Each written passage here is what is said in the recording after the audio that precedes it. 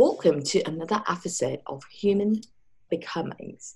Today, I have Stefan Heuringer with me on the show.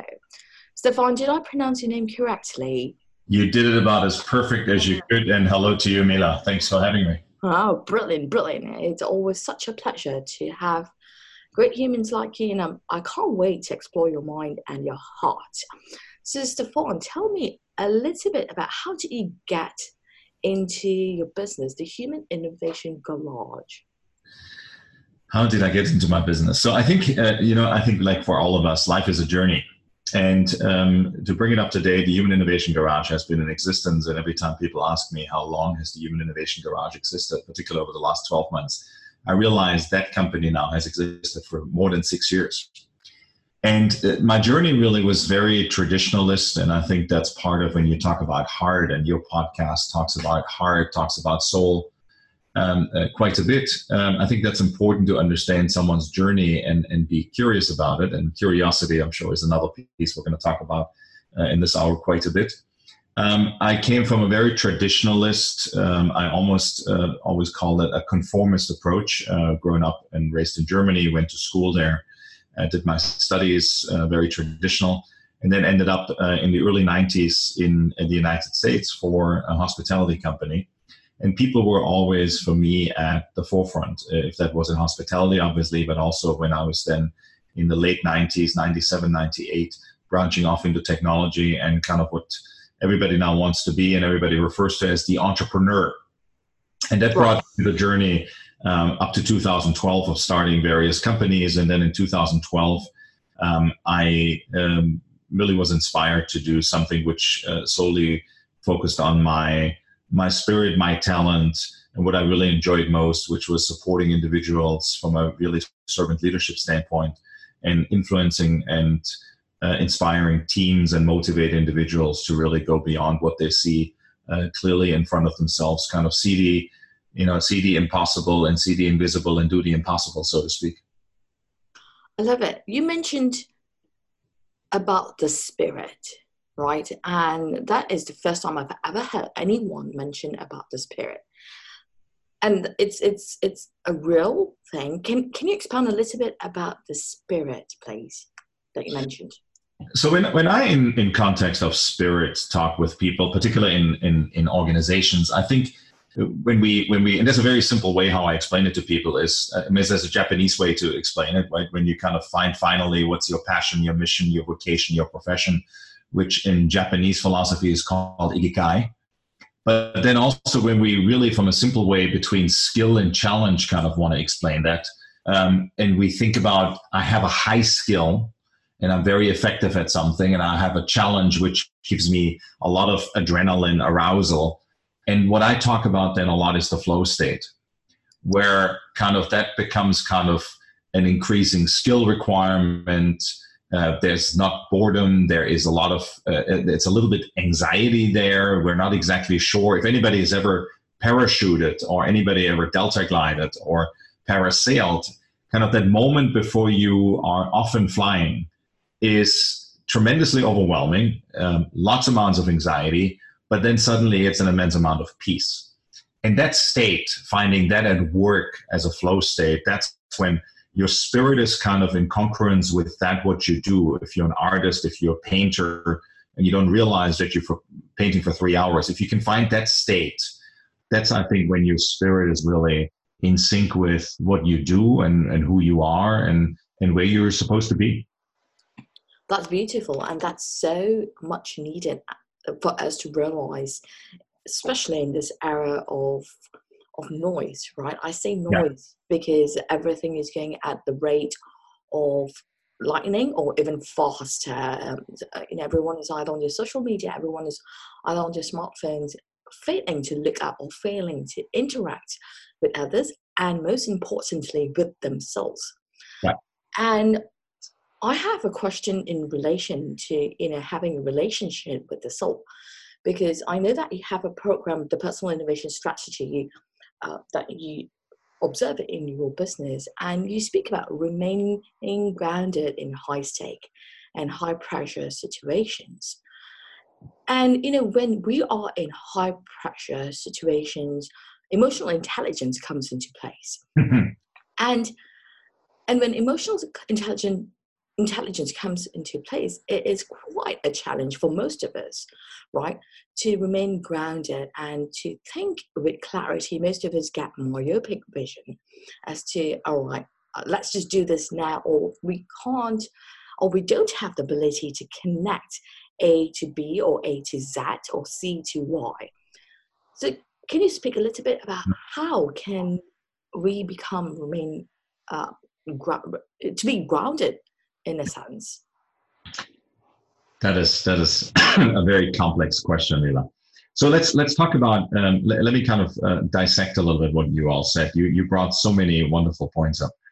Let me start with emotional intelligence, which I think is the underlying factor of what I talk about in the context of personal innovation strategy. I also talk about what I call radical self-awareness. And radical self-awareness, or self-awareness in general, is, I think, when we go inside, it includes everything from self-management to integrity, et cetera, et cetera. And we'll talk more about that in a moment. But being able to say, okay, I have the ability, in speaking about emotional intelligence, to self-regulate based on my self-awareness. Because if we think about emotional intelligence, there's really an internal side to emotional intelligence, and there's an external side to emotional intelligence, that classical square, and the 4 squares put together. On the self-management side, the first thing what needs to happen, and it could be very simple things, and we're very quick to say, oh, he or she triggered me, the situation triggered me. And we have to understand what triggers are. In my practice, I work a lot around what I call executive trauma. Many years ago, a psychologist who today still practices out in Arizona, she's written a book about the emotional and the trauma egg. And if anybody has ever done any trauma work, there's a progressive way how trauma works in context of the situation happens. There are particular people involved in the situation, which are the actors in the situation. The person who's ultimately left with the trauma has a particular need in the situation. And the situation then escalates, and then the need is either met or not. And if the need is not met, then the person will, over a period of time, when that repeatedly happens, will develop a coping mechanism. Or if that particular event is significant enough, that person will have developed at that moment a coping mechanism, which then can turn into all kinds of things, even up to the point of PTSD, etc. Over the years that I've done the work I do, I've seen a very similar thing happen in organizations, and a very similar things happen with executives on the individual basis, because I'm a true believer, going to your question where we started, right? Spirit, soul, emotional intelligence, that is focused at the individual level. And I think that's very, very important to understand that domino effect of where culture really starts. We talk in grandiose words in organizations about the vision of the executives, or the vision of the president, or the vision of the CEO. But if we really boil it down to net, the fact is, vision is nothing else but communicating my beliefs as an executive and a senior leading executive in an organization to the rest of the organization in a relatable manner. And we talk about marketing today very much in terms of how relatable is marketing. And that's really where it starts. So having said that, this is not about marketing. This is about being authentic, being self-regulated, being aware of what is happening for me, and being able to tie it to something, which then allows me to say, okay, here is what's happening. Here is what I feel. Here is what is kind of the emotional sensation, what's happening for me. And oftentimes we're very quick to snap, because the nature of our brain is that we are evaluating every microsecond, is it safe or is it not? And our amygdala, which is kind of the survival brain, what I'd like to call the reptile, the crocodile, starts snapping sometimes very quickly. And then more we are able to kind of interject here and say, okay, this is the situation, and become for a moment essentially analytical. And interject and say, okay, my self-management is necessary in order for me not to react a certain way.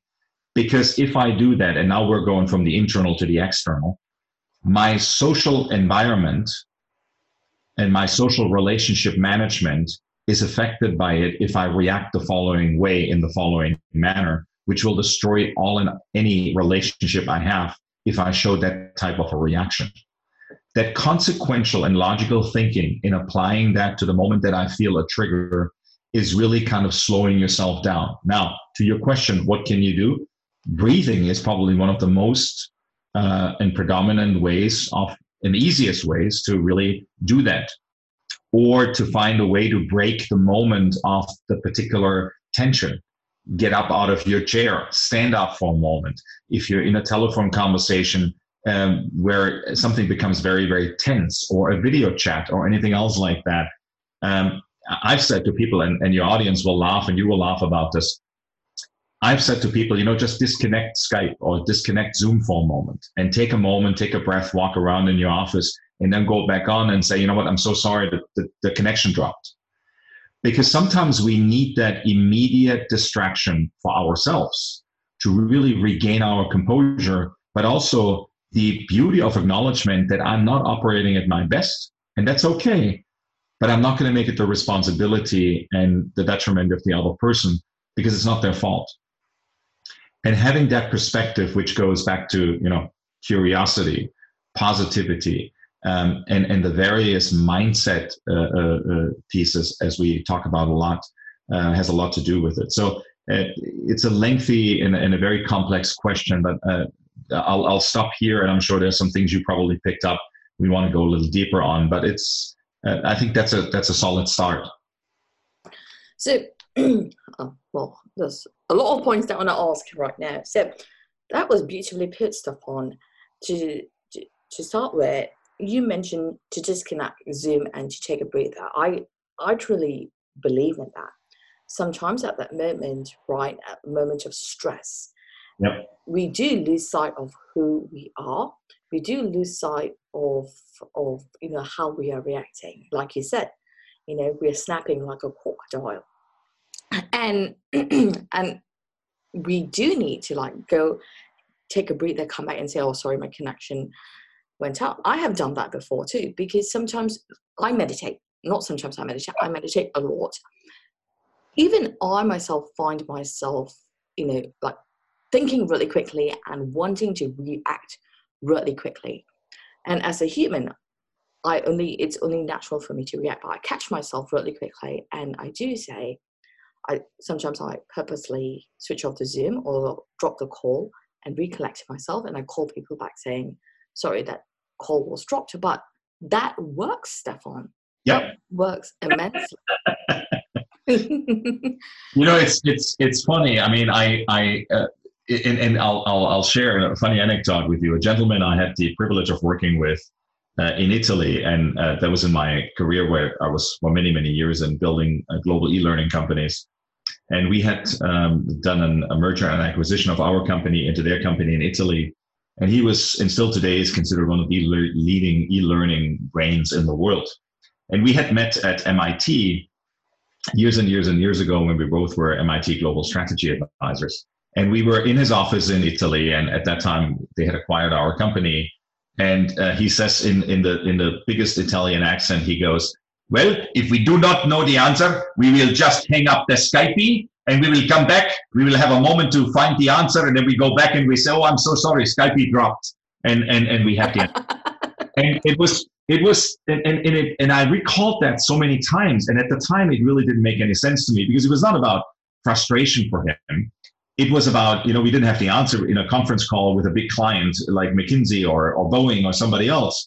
And that was kind of their MO. But more importantly, it really gave me inspiration to saying, wow, taking that break, having that time out, having that moment. I mean, even when you go to marriage counseling or couples counseling, the couples counselor will say to you, it's not about, I don't want to talk about it. And there's a great book here written, Terry Real, who's a local therapist here in Article, wrote this world famous book about, I don't want to talk about it, which is kind of a lot of men's mode of operation, right? I don't want to talk about it. Mm-hmm.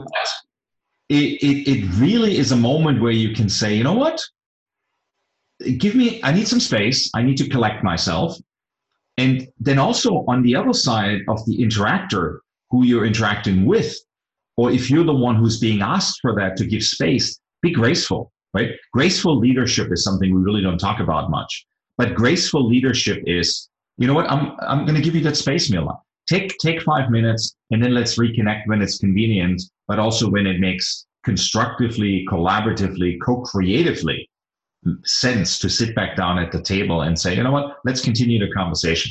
Because oftentimes we have a meeting for the sake of a meeting because we're lonely, but that's not really the reason to have and the purpose to have a meeting. It's about to be effective or to have a conversation, a dialogue, to really move something, an agenda, whatever it may be, forward. Right. And I absolutely like what you just mentioned about graceful leadership, right? Yep. And that's so important, and that's a missing element in a lot of spaces today. Graceful leadership. And graceful meaning, people often have the wrong conception of graceful meaning polite, or you are quiet, or you are passive. And that's not it. And you put it in such a brilliant way. Graceful meaning giving that space. And I feel like being graceful as a leader, right, shows hardship, where you're actually showing love. I don't mean love as in let's hug and kiss. No, love as in I truly understand you. I'm truly listening to you. I recognize that you need this space, right? Yep, that's exactly right. And that, sorry, go ahead. No, go ahead, please. And that allows you to build a solid relationship. Most people think building a relationship in a leadership or hardship platform is based on social exchange, where it's one-sided, where you will do exactly what I say, and when you do, my relationship will strengthen with you, and from there I will give you a promotion. And that's the wrong mentality. And the right mentality is to have a graceful leadership, right, to build that relationship, to walk that journey along with whomever is joining your company or joining your space or your community, or at a larger scale nation as well. And I think it's important to, when we think about grace, I think, and you said exactly the key point, we probably think mostly of movement, right? We think about somebody's moving point A to B, or they're doing something, but we're observing movement in one way or another. When we go to the ballet and we see something beautiful, or a dance, or somebody walks, or somebody does certain gestures, and we say, oh, wow, that's graceful. Or somebody falls in an awkward way and they catch themselves, and we say, oh, well, they felt graceful. But I think when we if we think about a leader and in the context of graceful leadership, I think what's very, very important is the respect, but also the intentionality and the strategic observations, right? Meaning, if you're graceful as a leader, you're very clear and you communicate clearly with clarity what it is and where you want to go, right? And what that also then requires is that whatever you say and your communication is very intentional. And I think that's a big part where at the very beginning of what graceful leadership is, we very, very often we forget that. And the other part is also making space for talent, making space for other people, because leadership is not about me. It's about how can I empower you to operate at your very best, and how can I help you to find the space that you really do the most creative, the best, the most amazing work in, so to speak, and how can I provide that space for you? And space not just in terms of the resource of an office, but the space of going back to where we started, right? Giving you the space so your spirit of creativity, where you kind of merge these pieces, where you're really, really good at, that's what you love to do, and that's what the world needs in context of impact. While by the way, we're paying you a salary for that, and you get to do that, but we need to make the space for you. And I think that's where a lot of companies just really, really fail in stewardship of the responsibility to make space for that talent. Right. And that's beautifully put, Stefan. I absolutely love that. How can we enable your spirit? And I truly believe in that, because we want humans to show up as they are with a sense of belonging, right? Yeah. And most of the time when we when we refer to the workspace, people often think, oh, this is your job, this is what I'm paying you for, so you do this. And most leaders do not have that concept of job title or job descriptions evolve. Humans evolve. They can't be doing one specific job for 5 years or 10 years or even 2 years, right? If our attention span is so limited, and if we can't eat cake for breakfast, lunch, and dinner for 3 months or 6 months, how can someone expect a human to do the same work for 8 hours or sometimes 16 hours a day, every day, for 5 years or 2 years or even a month or 6 months? And that's the burnout point that people hit. And that's when they lose their spirit. That's when they lose their identity. I feel like the identity is a huge factor in how people show up. Can you expound a little bit about identity and the spirit, how people show up with their spirit? So I think let me go back one piece where you said, belonging. I think sense of belonging is a big one. Mm-hmm. And I oftentimes wonder if somebody would do a study and the sense of belonging is really about as important as food and shelter, right? That's just part of who we are from a human need. Right. So I always wonder if somebody would do a study around social media, because when you think about kind of all these cohorts on Twitter and on Facebook and on Instagram, that people, when they get a lot of likes and they get a lot of retweets and they get a lot of shares, people feel that they belong. They have found their tribe, so to speak. Mm-hmm. And I think that's one of the pieces where the way we counterfight as individuals loneliness today is very, very different than we did it prior to the date of the internet. And when we also then think about the effects of what loneliness, where it comes from. I mean, for example, and I'm the first one to tell you, I call myself as a joke a recovering narcissist. Because I know, and I know that I have, and I've done many, many personality tests, I have narcissistic traits.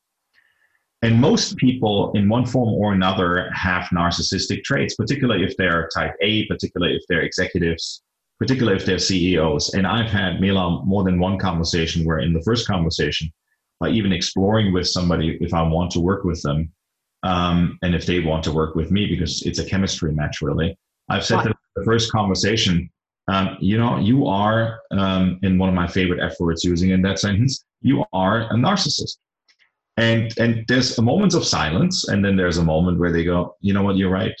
You're right. And when people get to this point of recognizing that, that also opens up the door for the things which connect us as human beings, which is now, identity in terms of vulnerability, openness, being receptive to feedback, and being open to having really a truthful conversation. And that's really where, when you think about, identity and how do I define myself, am I doing it by including others and by defining myself like other people do, or do I do it by excluding others? Right? So exclusion ultimately is kind of an undermining of my own control of my environment. And that really is where a lot of the pain and the self-inflicted conflict really starts.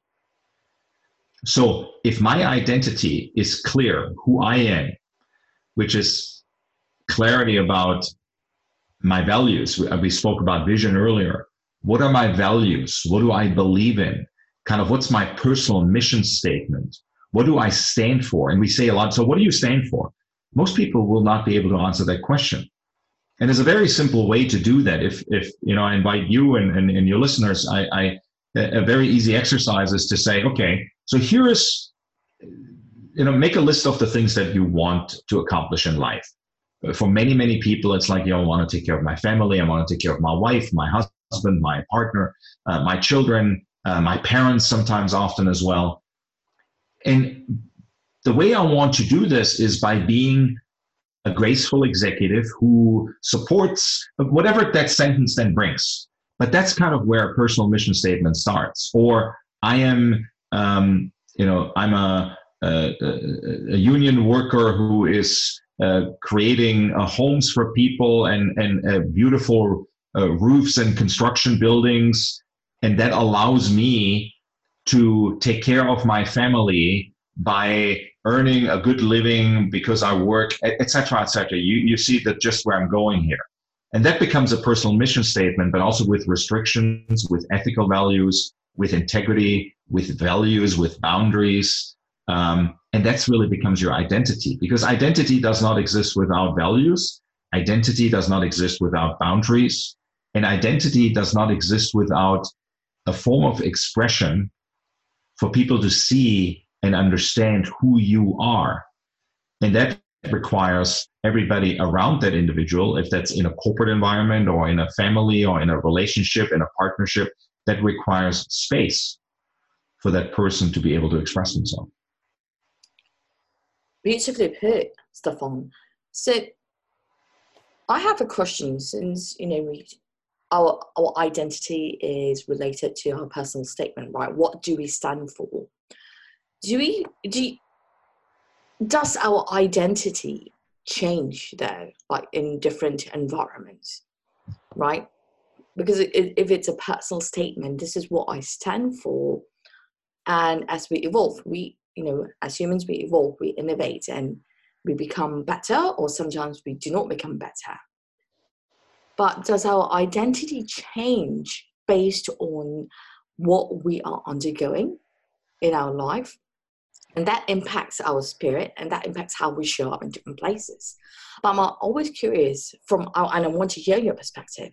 Does our identity change in different environments, even though, what we stand for? And does it change based on when we interact with different groups of friends or different groups of people? So let me answer the first question very quickly.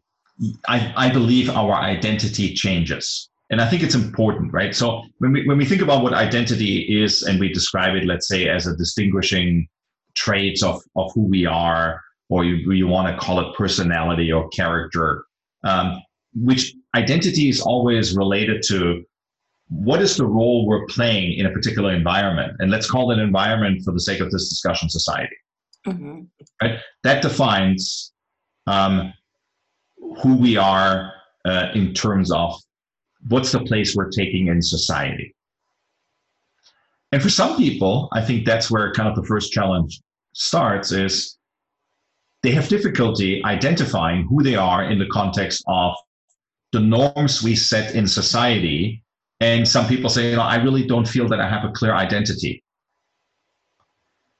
Right? So if we then think about personality and we think about character traits, those are really the two things from the outside looking at someone who define someone's identity, right? It becomes perceptive. And it becomes, to a large extent, very objective. Now, very subjective, right? Kind of the who am I? Right. So, and this is where I think, going back to the very first question you asked me, when we think about the young kids, the first time we have 5 generations in the workplace. 5 generations. Right. And the millennials and younger, and I don't say millennials in a negative way. I think we're doing a disservice by saying, the millennials. I think millennials are absolutely, excuse my choice of words, absolutely fucking brilliant. We just don't understand how to properly engage them. But here's another handicap they deal with. Identity is influenced by the way I think about myself, but also is influenced by the way I think that other people think about me. Mm-hmm. That creates my identity. And if a lot of people tell me who I am, and if I don't have boundaries and I don't have clarity, I don't have a good value system, suddenly I become who everybody else wants me to be. Right. Right? So now I'm going back to emotional intelligence, to all the choices I make, to all the way I'm acting. It suddenly becomes a reaction to all the things around me, and I get triggered. And then, going back to your question, can my identity change? Absolutely. Because if I change the way I act, if I change the way I maybe even looking, if I change the way I appear in the context of my social interactions, well, I'm changing my identity, right? Right, right. So that's a big part of that. And the other part is all the various stimuli we have around us. When you go to a concert, or you go to a theater piece, or you go to any kind of a presentation, you go to a lecture. If I go to a particular event and there's a particular circumstance, well, that influences me as well. If I go to school and for 4 years I get bullied, well, that's a significant trauma event. So logically, my identity will change. Right, right. And I think we think, we get to know people at a particular moment in time, but we oftentimes we also, because we're human beings, we're we love to judge, because we've learned if we judge other people, that makes us feel better because it makes us bigger, better, faster than them. But that's not graceful. It's not leadership. It's not doing any service to humanity. It's certainly not heartfelt. But I become an influencer, right? I mean, there's a lot of people who say, "Oh, it's my role model. I want to be just like them." It's like emulating something, which they're really not, but it's copying. So is their identity changing because of that? Absolutely. So there's, I think there's a lot of evolutionary changes we can make in that respect with our identity, so to speak. But, I'm not saying it's good or bad or what should be or should not be, but I think having the awareness around it and being able to kind of guard yourself against becoming someone who someone else wants you to be, I think is a healthy boundary. Right. And I love how, you touched on so many different facets of identity, right? From a school perspective. And you're so right, Stefan, when we engage in universities, right? Let's say if a student majors in communication or if a student majors in business, they take on that. Well, usually business students, they take on that very businessy look or businessy kind of lingo. The language changes, the narrative changes. And if someone majors in human conditioning, their kind of behavior, how they present themselves changes, and everything changes.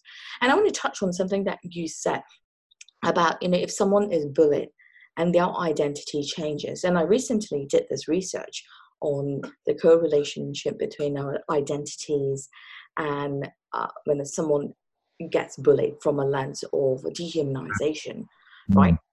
And because this is close to my heart, I underwent bullying, and I actually contemplated suicide. And this is a research that I did because I wanted to turn that around. And everyone whom I spoke to during this research, and the more I spoke to them, they said that during the period of time where they were bullied, either physically, verbally, emotionally, or mentally, they felt that their ability to speak up was eliminated. They couldn't find their voice. They couldn't find whom they are anymore.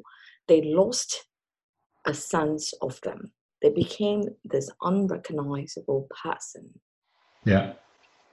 And that's such a detrimental impact, right?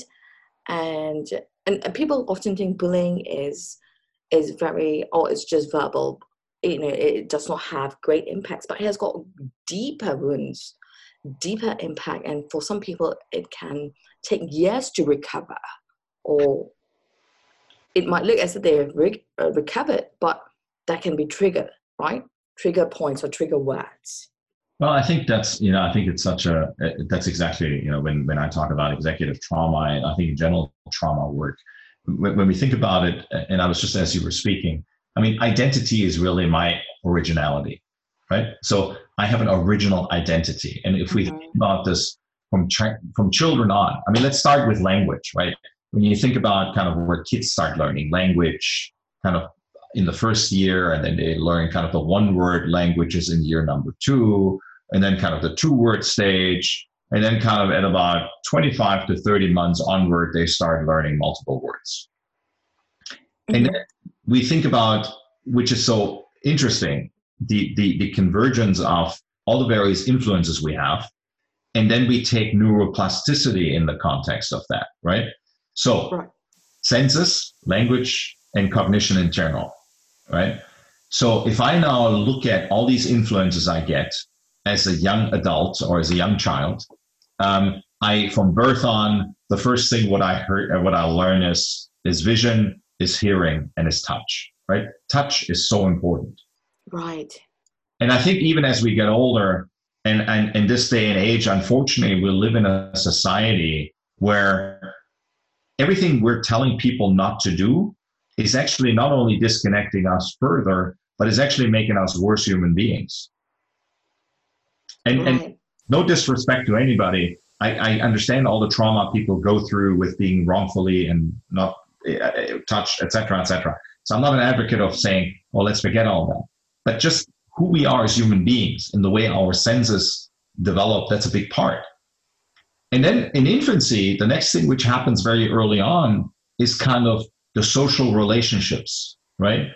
And social relationships are formed at a very early stage in infancy until it goes to childhood and adolescence, where in adolescence, I mean, as you know, women until about the age of 24, 25, and men until about the age of 27, 28, the brain is not until that time fully developed.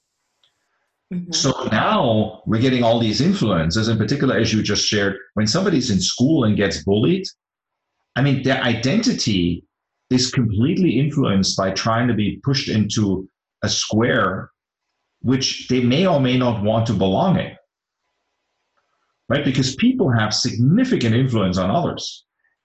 And then harder it is for me to understand potentially what my identity is. And I'm being told who I am, or I'm being told who I'm supposed to be, to conform to a societal norm, or to conform to an expectation of my parents, or to conform to a peer group.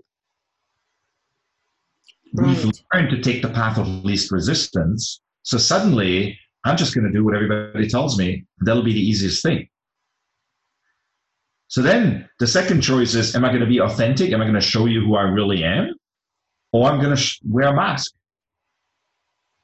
Right. Which we do a lot of the times. We tend to wear masks.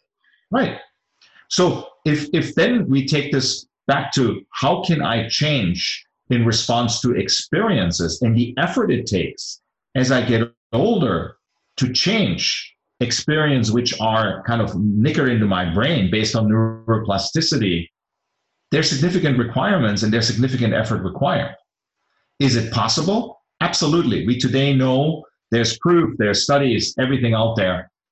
People can change. And I don't mean this just in a say, oh, you can change. I mean, literally, we can kind of reform our brain.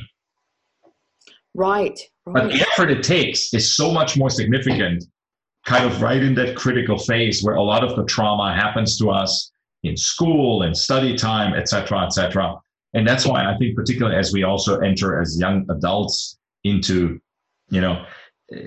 leadership roles or into organizations where we are exposed to senior leadership, the leadership responsibility in terms of making that space, providing that healthy environment of letting people flourish in who they are is so important. There's a wonderful book, you probably, you know about Sally Hogshead, right? Right. So Sally wrote this beautiful book about how to fascinate. And when she, in one of her talks, I saw her speak and she says, my father made me aware that you shouldn't be trying to fit in and do less of something. You should do more of something that you're already really, really good at. So in my world, we talk about strength coaching and helping people really identify what they're really good at, which creates that flow state for them. Why make people do something which they don't want to do? Right. I'm going to stop. I'm going to go on and on and on and on. But I think that hopefully I answered a lot of what you were thinking in terms of the identity. Right. No, that was just absolutely brilliant, Stefan. So something really stood out to me what you said about, why make someone do something that they are not good at or where their spirit is not aligned. And that is such an important point, right? That's such an important dialogue or conversation that we need to have. Because most of the time, people hire because to upkeep a business, to fill that number. And most of the time, people come in with the false. I say false because we have been conditioned to think, graduate out of school, get a job, and this is what you're good at because this is what you majored in school. And this is the only job that you can do because this is what you've been told in university. You're good in marketing, so that's why you major in those. And then when you come into these spaces, and like we touched on earlier in this conversation, burnout happens, right? And that's all part of becoming conditioned. Yep. Right? And every space, when I say every space, and I'm just going to stick with the workspace right now, every space become innovative. Every space, I feel that it grows exponentially when humans are given the liberty to exercise what they are good in, what they excel in, where they can actually express their identities. And it's people before business, right? And when I say people before business, it's allowing them to be and become in a space where they come in, they do something, and then they move on to something else. And it's not like saying, oh, you can't stick to one job. And people often relate this to the millennial problem. And I do not like that. I feel that, like you, I feel that millennials are just bloody brilliant. And I feel that there's always a millennial in every generation. But in different generations, the conditioning happens, right? With people who are 60 to 70 years old, they feel like, oh, we didn't complain, this is how we have done. Because they didn't have those resources back then. Right. And that might be one millennial in that 60 to 70 year old generation where they thought differently, but they conformed because they didn't want to display their identity. They didn't want to display, this is my spirit, this is how I'm going to be. Yeah. Yeah. It's so interesting. I mean, so I think you're absolutely correct. So I think I talk a lot about traditionalists, right? And the traditionalist is my generation and older. Mm-hmm. I think the easiest way to really describe this is when I grew up and I went to school and I had a problem with something, and I would go to my father or even my mother, who was an amazing woman. And my father was a politician all his life. I mean, about as traditionalist as he gets. Mm-hmm. He's now almost 92 years old. And I still, at my old age myself, I try to convince my father that I matter, right? That I'm good enough. And I think that's part of the way we grew up. And when we would ask for help, the response more often than not was like, well, go study, go figure it out. What's wrong with it? Why don't you know that? And right. When you look at the millennial generation and younger, to them, community, accessing the knowledge of community, the collaborative power of education and knowledge access, they understood from little on because they were able to connect beyond just the desk they're at and the guy who sits next to them, who may be brilliant or a dummy or whatever else it is. It has completely changed the playing field in that respect. Now, when we think about also in terms of education and why people enter, it's this old saying of Alan Watts, the philosopher, life should be more like music. And when Mozart wrote music, he didn't write the first note and the last note and said, now let's figure out how we get there. It was like, let's write the first note and let's kind of dance and enjoy it and see where it takes us. And I think the generation of millennials and younger, they're starting to listen more to their heart and their soul. Right. And there's a distinction to me between soul and heart. Soul is a lot about, integrity and clarity and meditation. I am a huge fan of this new book, which you may have seen. Have you heard about this book called The 5 a.m. Club? Yes. I'm a 5 a.m. follower. I do my 20-20-20 protocol every single morning. I get up at 5. I run or bike for 20 minutes. I meditate for 20 minutes every single morning, and I read or write or look at an inspirational video on YouTube or in other sources I have for 20 minutes. And until about 6:15, 6:30, I don't touch my phone except for downloading the music, which I have for my workout list. And I don't do any emails. I don't do any text messages. So by the time 6:45, 7 comes along, that's when I'm live. Right. And it makes a significant difference because it allows you to establish a protocol where you're really focusing not to just enter into being on someone else's time schedule and have somebody else kind of pull your leash, so to speak. And you spoke about liberty, right? And giving people the space to do what they're really, really good at. I think in companies today, when we talk about, and people go into human resource offices and human resource directors, and I think we're finally seeing a changing generation. So please don't anybody take this offensive, but I need to say it. When I started my first company in 97, 98, there was a compliance training company. And at that time, there was a huge discussion after 1998 here in the United States was about sexual harassment, discrimination, and diversity. And we were developing a platform which was exactly addressing that. We were working very closely with the Equal Employment Opportunity Commission in DC. We were working with some large companies like BAE Systems and Marconi Hazeltine and Philadelphia Federal Credit Union. And not that they had problems with that, they were just very proactive about it because the Supreme Court had issued a statement which said you need to have an alternate complaint procedure, you need to provide training, et cetera, et cetera. And the reason why I'm bringing this up is because it was very, very clear that there was some conformity requirements, while at the same time, people needed to have freedom to be who they are. Mm. And that kind of really, when you think about it, conformity and doing what everybody else does, I'm a huge advocate of creative chaos. Interesting. Yeah, and what I mean with that is, let people do what they want to do. Mm-hmm. But guide them into the right direction and give that space where it's almost like when you have a bumper car at a festival. Well, that bumper car can go anywhere, but there is a little bit of a borderline how far this bumper car can go. Right. But give people the empowerment, right? We talked about total quality management 20 years ago. And when you think about total quality management, it's all about employee empowerment and having the freedom and the power and the kind of the common intelligentsia to make a decision. And if we're talking about liberty, we also have to talk about the culture of failure.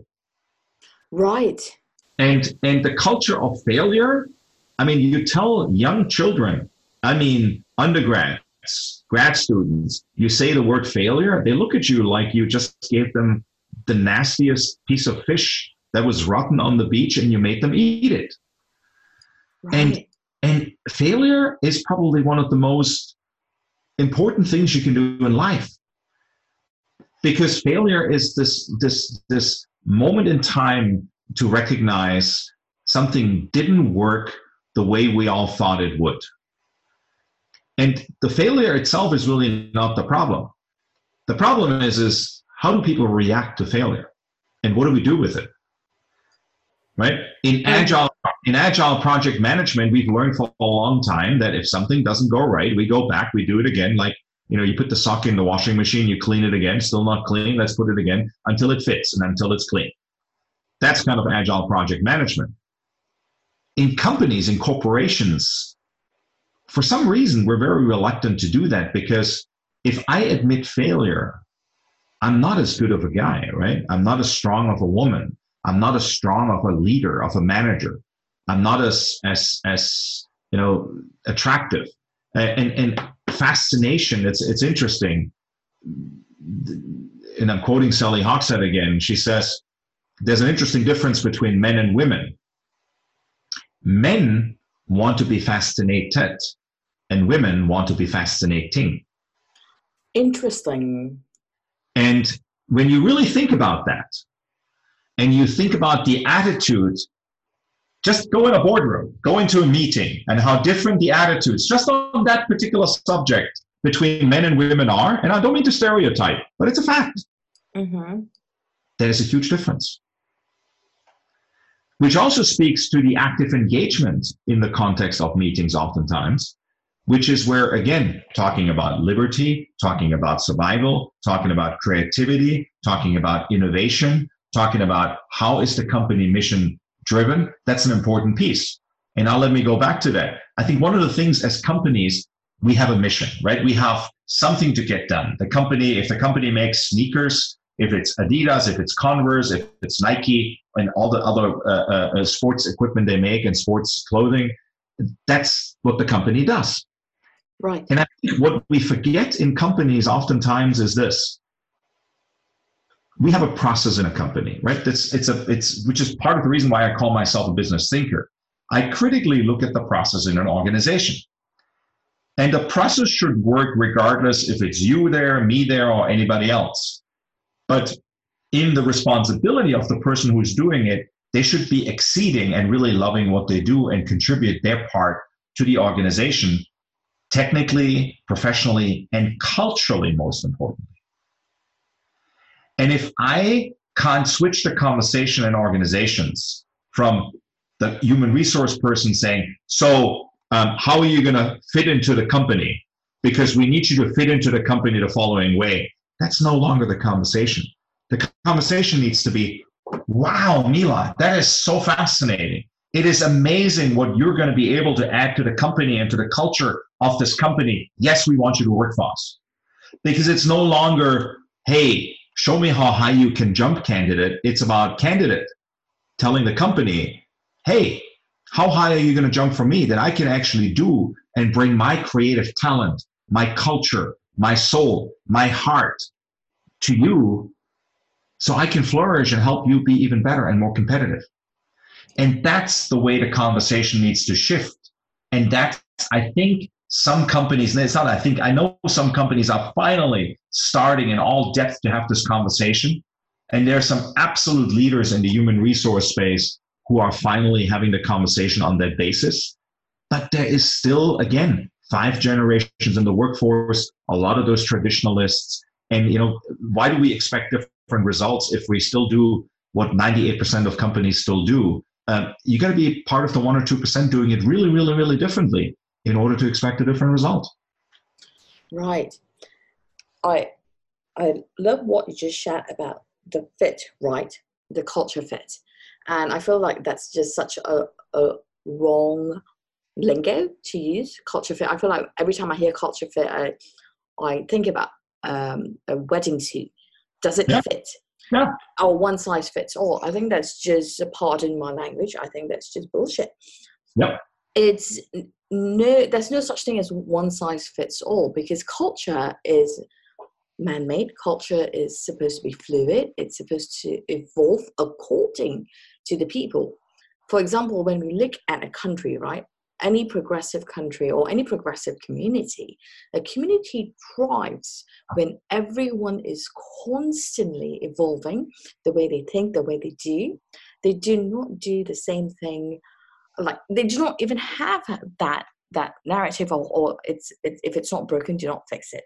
Or this is how it's done and this is how we're going to do it, right? People are actually courageous to reinvent the wheel, right? Doesn't mean that, this is the wheel made from stone or concrete. We can't reinvent it to make it in the form of a rubber, or to make it in the form of like flexible gear that goes on top of mountains smoothly without any bumps. Like, culture is supposed to be fluid, and I feel like it's no longer culture fit, it's called culture evolution. Oh, absolutely. And you also touched on the failure, which I absolutely love, right? Because that's so true in not just growing up in different generations, right? Well, I'm so thankful that my parents always said, fail as much as you want, and failure is just a science experiment. And we need to start looking at failures as not failures, but as science experiments. What do scientists do every time when they do a science experiment? They do test 1, test 2, test 3. Oh, test 1 was not optimal. Let's see, why wasn't it optimal? and let's take the factors that were optimal and move on to task 2. And that's how we need to look at, like you said, the cultural failure. We need to fail in order to find our greatest strength and greatest innovation and visionary concepts. Yep. And I absolutely love what you just said. You know, we need to constantly embrace that culture of failure.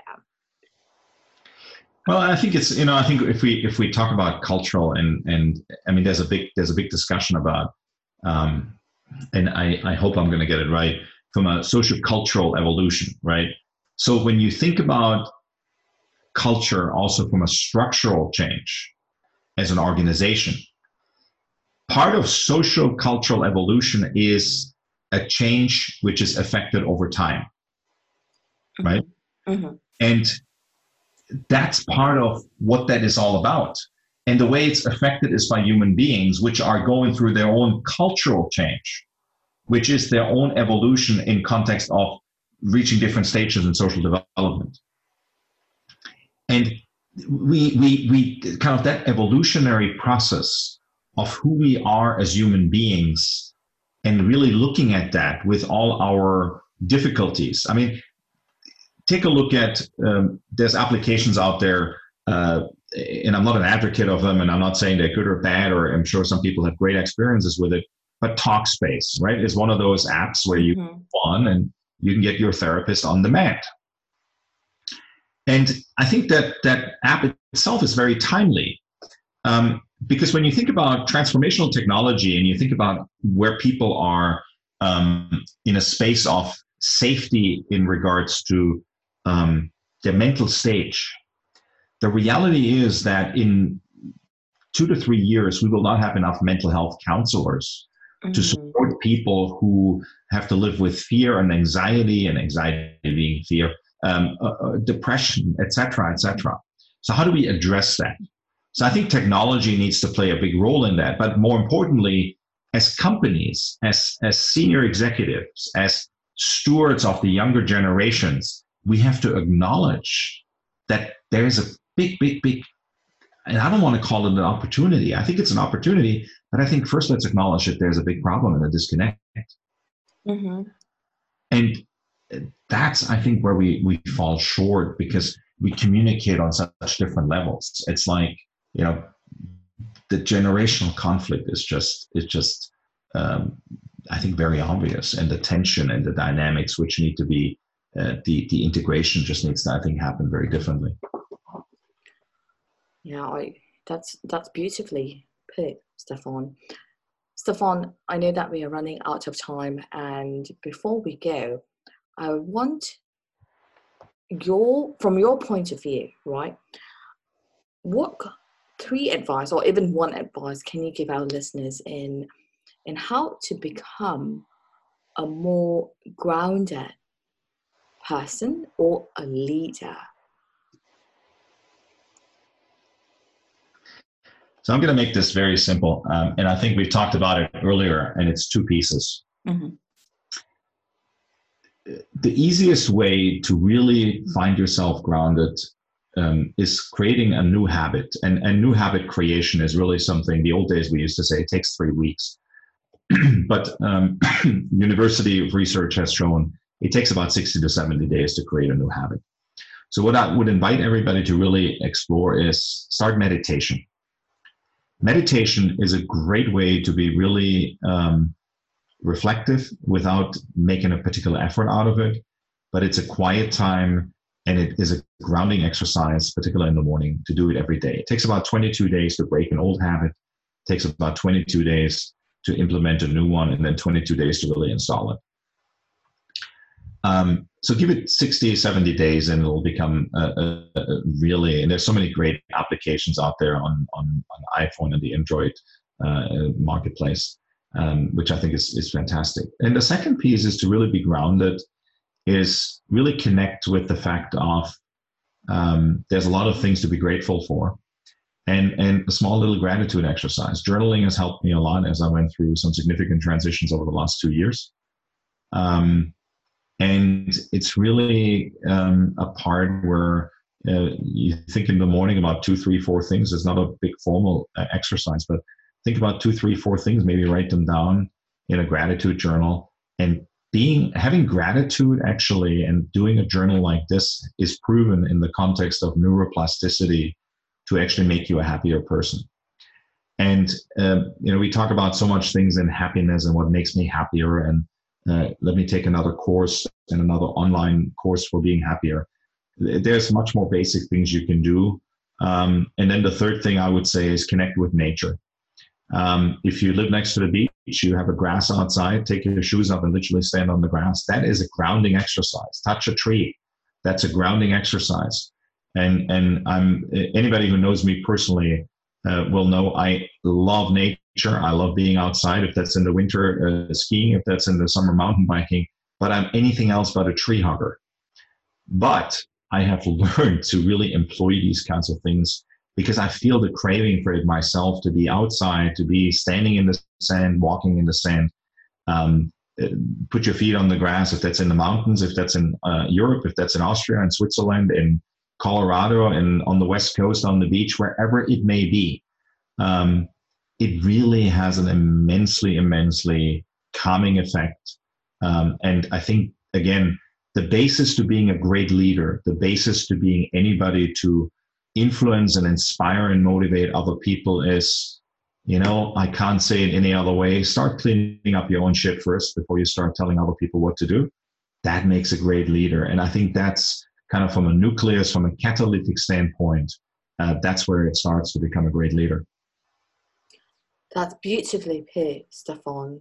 In the spirit of gratitude, I am truly and sincerely grateful for your mind, your heart, and the time you took to share your insight on today's episode of Human Becomings. Thank you for coming on board, Stefan.